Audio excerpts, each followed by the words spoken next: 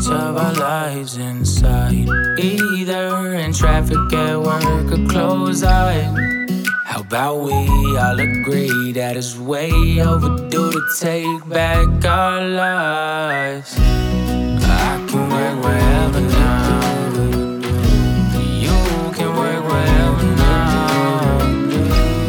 Take your guard and let it down, 'cause you can work wherever now.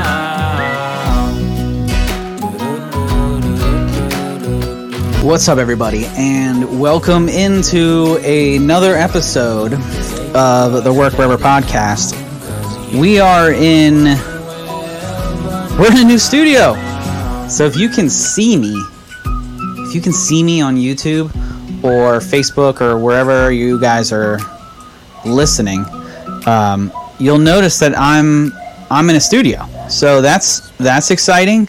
So I have a full-built studio now. It's in my house, so you're probably still going to hear my children, dogs, or anybody else making noise because I'm still in my house because I work from home. So I don't really have I don't have total privacy here, but I do have a studio, and we're very excited about it. Shout out to my team and everybody who made this happen. Sydney, thank you so much for getting this, and to my wife and kids for giving me a space where I can work wherever. I do have a guest here today. If you guys are watching me, you can see this is Charlie, my cat. He has made this studio his hangout over the last couple months that he has been that we've been building this thing together. So he has made it his home. So I figured, why not allow him to just kick it here with me for our first podcast while he sits here. So guys, today we're going to talk about the future of working wherever and what it means for potential cities, what it means for the way that we build houses, what it means for the way that we build communities. But also we're going to look at it from a sense of, has this been a trend? Like, is this bubble going to burst, or is this something that is potentially going to accelerate even more so than it already has? There is the resistance to go full remote. There are the old school train of thought people who believe that you should roll up your sleeves and get back to the office and put in a 9 or 10 hour day at the office, and that's the way that you have to work, and that's the only way that you can be productive. There are some dangerous thought leaders in that industry that are pushing that narrative, and I would lean on the fact that the people who are pushing that narrative from a thought leader perspective are doing it for either one reason would be that they're a politician and they want and think that the economy can only go about it in a certain way of running. So they need their cities, they need their people in the streets, they need people in the office buildings, because entire economical structures are built around people being in office spaces, which is not a bad argument. The second person who's saying that you cannot be productive from home are the managers who have spent their entire lives doing something a very specific way. And they have risen up the ranks, and they have gotten to a place in their career where they only know how to do business one way, and it's their way, and you're going to do it my way or get out. And they're reluctant to change, even though it's quite possible that change and innovation got to them to where they are. They were just innovating against somebody else's thoughts and ideas, and now their thoughts and ideas they want to keep. They don't want to move away from their own ideals and where they've been, and they want to maintain that place going forward. Some of these people are using the return to the office right now as a potential for a layoff, so be careful of those trends. We saw that with Tesla and Elon Musk, where Elon said that everybody has to return back to the office and you can pretend to work somewhere else. That was the quote that he posted out, or the tweet, or whatever it was. And then I think it was like 7-10 days later, he laid off 10% of Tesla employees. So you could look at that to say he was already going to lay people off, and he wanted to see how many people he had to lay off by making sure that he brought everyone back, or made the claim that he wanted everybody back, so that they would resign, go elsewhere, put in their 2 weeks, whatever, and then he would not have to lay off a much larger number to tip off any shareholders or anything like that to make it seem like they're hurting right now. So those are kind of the different areas. Now, could it be a trend where we see different organizations that are going to start mandating people to come back to the office and then laying people off? I think so. I think that is going to be a trend going forward. I think Elon, he set that trend, and I think that we're going to see it. It's going to be part of like the blue book, so to speak, or the blueprint going forward for big organizations who say we're going to lay people off, mostly probably around the manufacturing industries, because Tesla is a tech company at its core. At least that's what Elon has always said. So most tech organizations are not going to be telling their people to come back. And if there are a tech organization out there that says for the people to come back, like Microsoft or AWS or Amazon or name a tech, Google, any of those organizations, if they start bringing their people back, then look out for layoffs. That's all I have to say about that. But let's talk about the initial two. Let's talk about the politicians and thought leaders as to trying to protect their cities and their businesses. Let's talk about that, and then let's talk about the old school train of thought, the people who are afraid of technology. That's what we're going to be talking about today. So the first group, the politicians, and that's where we'll start. And so the way that our current economy is built is it's built around this idea that cities are the epicenter of business. That New York, formerly San Francisco, LA, Seattle, Chicago, if you wanted a good job, you had to move to these big cities, Dallas, Washington, D.C., and if you didn't move to these cities, then you risked not making it out of your town, right? Or you missed not earning enough money to make a good living. And it forced people from rural areas to migrate out. Maybe people who really enjoyed living in rural America or small town USA or on a farm or different areas within the United States that weren't a major city, right? There wasn't a suburbia, or it wasn't a more urban area. So it forced them to move to New York. I can't tell you how many friends that I have that moved to New York. I would never do it. I am pretty anti-New York. I never had to do it for my career. I never had to move to a specific city. I have had to commute I'm in the D.C. area. I'm in the suburbs of D.C. I was about 9 miles south, and I have since moved further and further and further away. But I did have to take the train into the city or commute in and around Washington, D.C. in the beginning of my career. And that was just the thought process. I had to put in my dues. I had to do that in order to move up the chain of the ladder, to learn the things that I know now. And a lot of the work that I did was in and for the federal government, so a lot of that information had to be kept in a secret environment or a secure classified environment where I couldn't necessarily work from home all the time. But since 2019, and notice I said 2019 and not 2020, because since 2019, the numbers have drastically increased in terms of remote workers. 2019 was actually a peak time that a lot of studies went out predicting future of work was a remote. That there were multiple 2019 studies that went out. Forbes, U.S. Employee Workforce, Global Workforce Analytics, Citrix, a lot of them published 2019 polls and reports. Microsoft released one in 2018 stating that this was going to be the trends and this was going to be the future. So before the pandemic even happened, a lot of organizations and a lot of polls were already starting to make these moves. And we saw this with a lot of cities post Silicon Valley. So Silicon Valley was kind of the early 2010s where people were flooding to San Francisco, flooding to California to be in and around Silicon Valley so that they could build up their technology. This led to what some people would call Silicon Hill, which here in Washington, D.C., a lot of people who were pre-Silicon Valley, a lot of people who came up in that boom, then moved to Washington, D.C. and became contractors to the government so the government could pick their brains to accelerate the modern warfare technologies.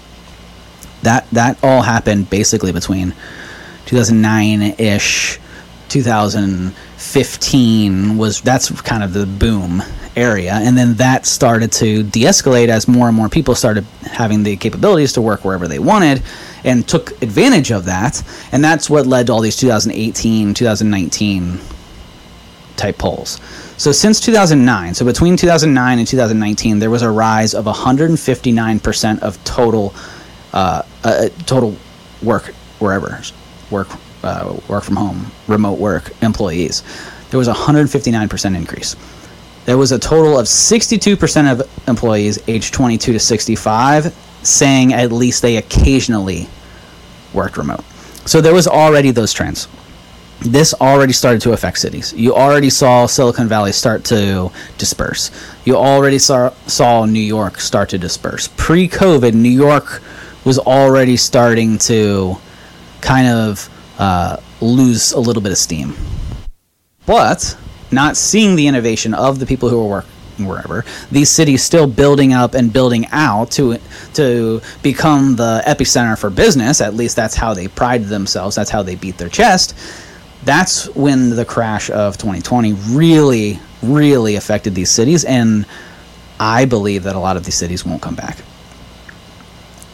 So before I get any deeper into my thought processes around the economy and the way that work wherever and work from home employees are going to change the economy and how the economic landscape and how we view cities and epicenters and stuff like that, before we get into that, I'm going to address the other side of the table.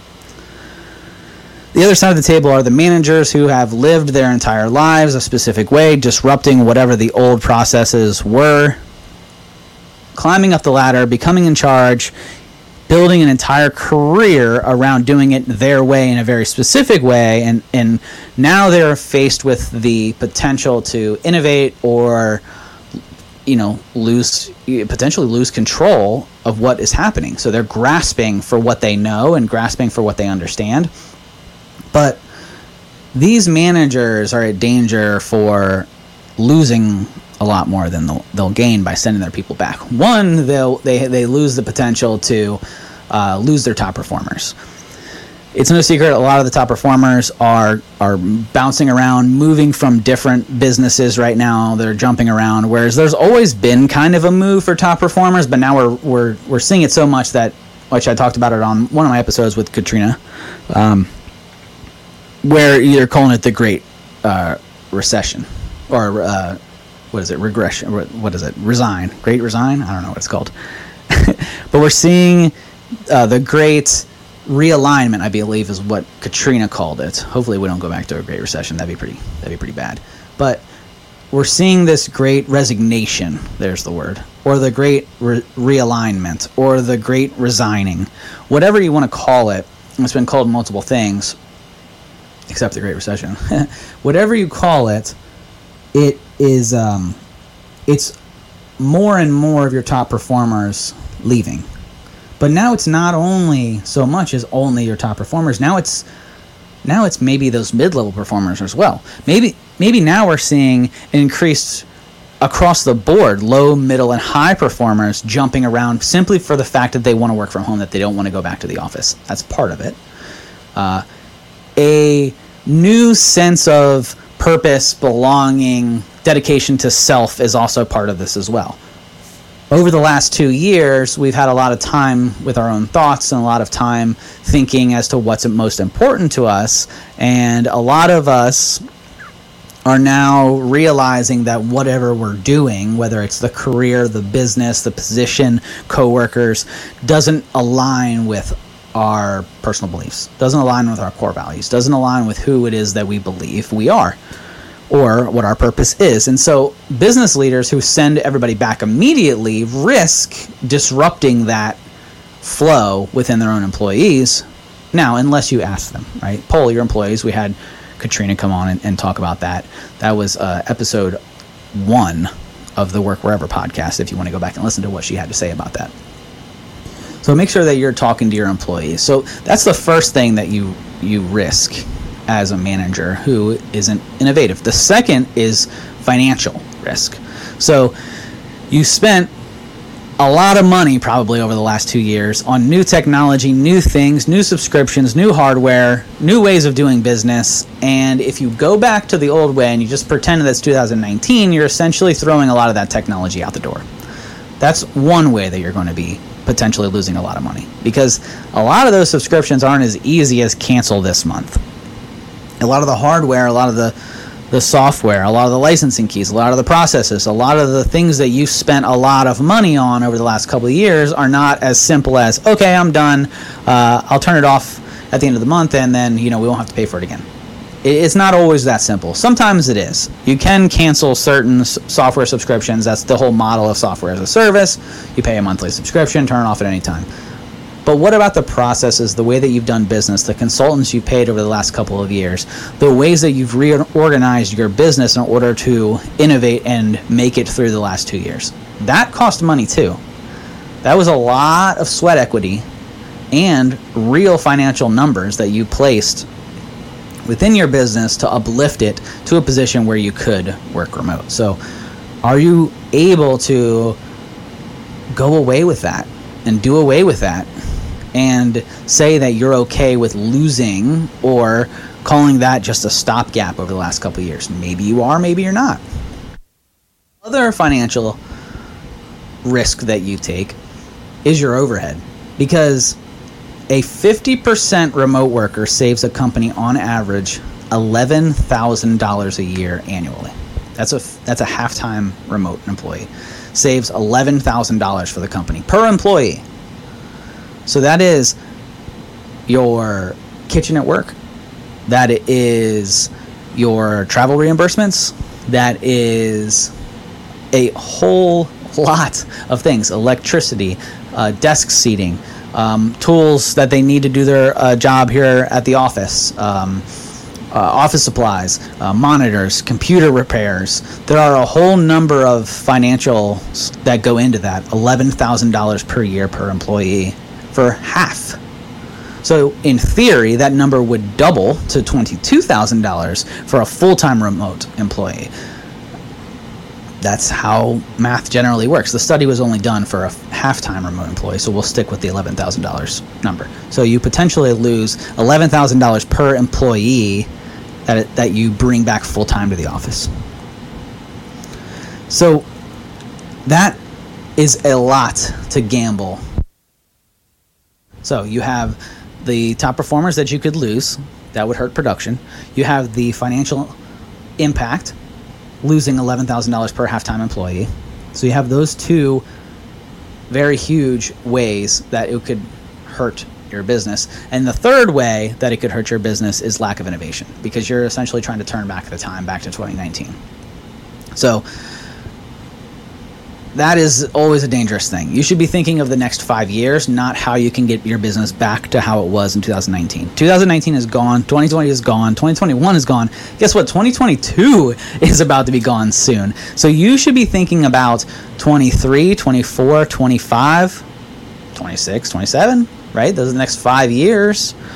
Maybe even thinking 2028 as to where you're going to position yourselves for that year. That's how you should look at technology innovation, your trends, your competitors, the way that you want to stay ahead. And if they're all trending remote, then you risk even a greater impact of the 3 points that I aforementioned.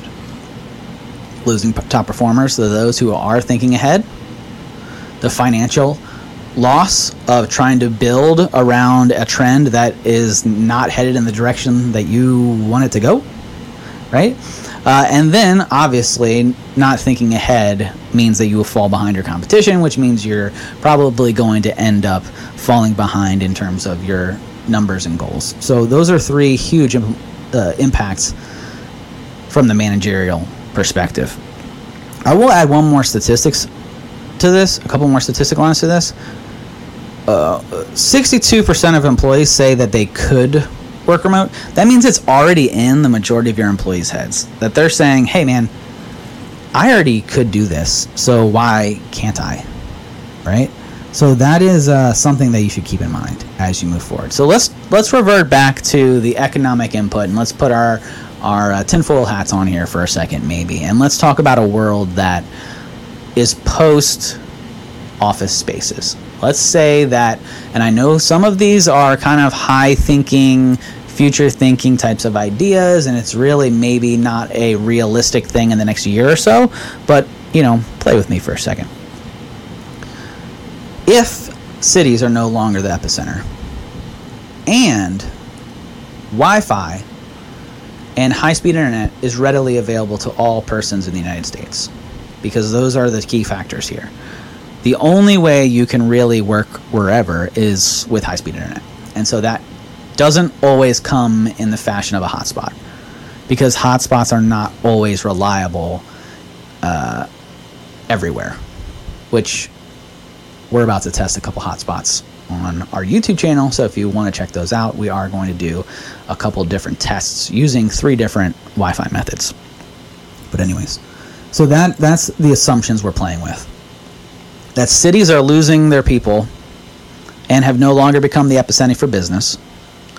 And everywhere, at least the majority of places in the United States, have high-speed internet available to them. If that is the case, then the amount of production somebody can do from anywhere in the world drastically increases.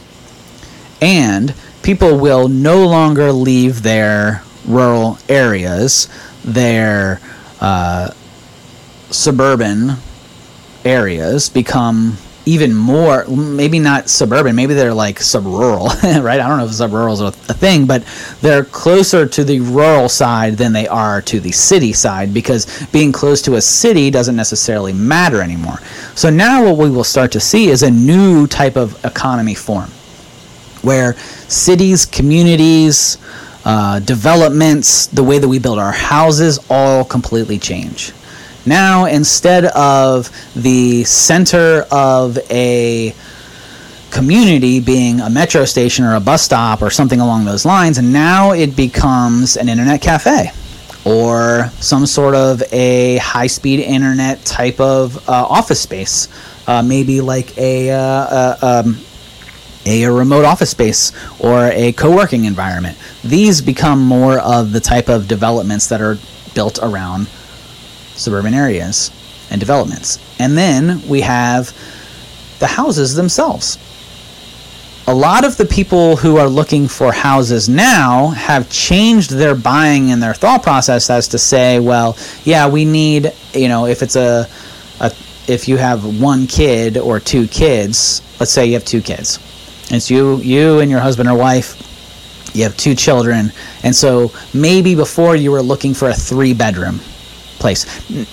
People now are looking for 4 bedrooms because they want that built-in work-from-home environment. So think about the future of developments, homes, cities, suburban areas, rural development areas where you have more and more of these type pod work-from-home dedicated office space developments. These are the types of the futures that we're gonna start to see as members start to flood out of cities. Now, a lot of this will take time, but probably not as much time as you think.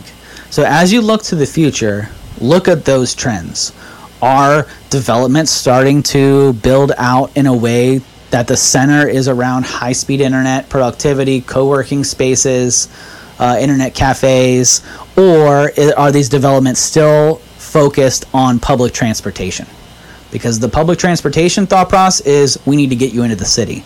The co-working spaces, the high-speed internet developments, those are you can stay where you are and be productive. 2 very different trains of thoughts. Look for those trends in your areas. So this will play very difficult for some of the major cities in the United States. We're already starting to see San Francisco have a really hard time. We're starting to see New York have a really, really hard time. And they're running these ads around, stay, come visit, do this, do that, to try and get people back to the cities. I just don't see it happening. I don't think that people are going to flood back to the cities. I wouldn't pay $2,000 to live in a 400 or 500 square foot apartment in New York. I never will. Never would, really. I never was a big fan of cities to begin with. I think you're going to see more acreage. And now you're talking about a thought process of Americans where people are starting to see the acreage shortage, where there are these thought processes, long term, of course, that, there isn't enough land to go around. So you could see a trend of people buying up more and more acreage and buying as much land as they possibly can, and then moving further and further away. You see this a little bit over the last couple of years. I believe it was 2018 or 19. West Virginia offered to pay Washington, D.C. residents $12,000 to come live in West Virginia. It was only for D.C. commuters.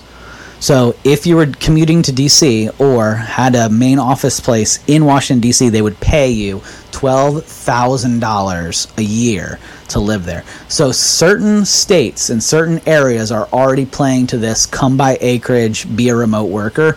You're going to start to see more and more of it. So guys, I hope you enjoyed this show. We talked about a whole lot. Remember, don't be afraid of this work wherever trend. It might be a little difficult for you as an organization. It might be a little difficult if you have your economics and your income built around office spaces that used to be booming back in 2018-19. But I would challenge you to innovate and look for new ways, new revenue streams, and understand these trends, these city plannings, these economic trends, these business trends. Look into them. Look 5 years ahead.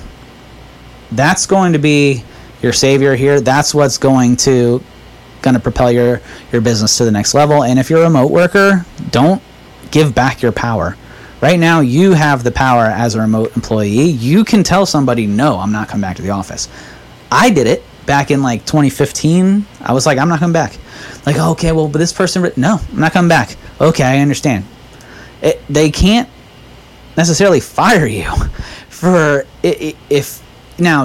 if you can't do your job and you're not producing from home. I don't recommend you telling your boss that you're not going to come back, or a client you're not going to come back. But if you're producing and there's no leverage to say that you have to come back other than a butt in a seat, don't give up that leverage, because this is a time right now where the employees hold a lot of the power, and you guys have the opportunity to flex that as a benefit, as a perk. Write it into contracts, ask for it. Whereas the negotiation prior to 2020 was, how many days off am I going to get? I would write into your clause, how many days do I have to go into the office? Not how many days am I going to work from home? How many days am I going to have to go into the office? That is what needs to be the new discussion. So guys, thanks for hanging out. This has been my first episode of the Work Wherever podcast in the new studio. And I thought it was fun. I like the studio. This is kind of comfy chair. So Charlie must have enjoyed it, or he didn't, because he looks like he fell asleep. But guys, thanks for hanging out, and until next time, guys, see you. How about we all agree that it's way overdue to take back our lives? I can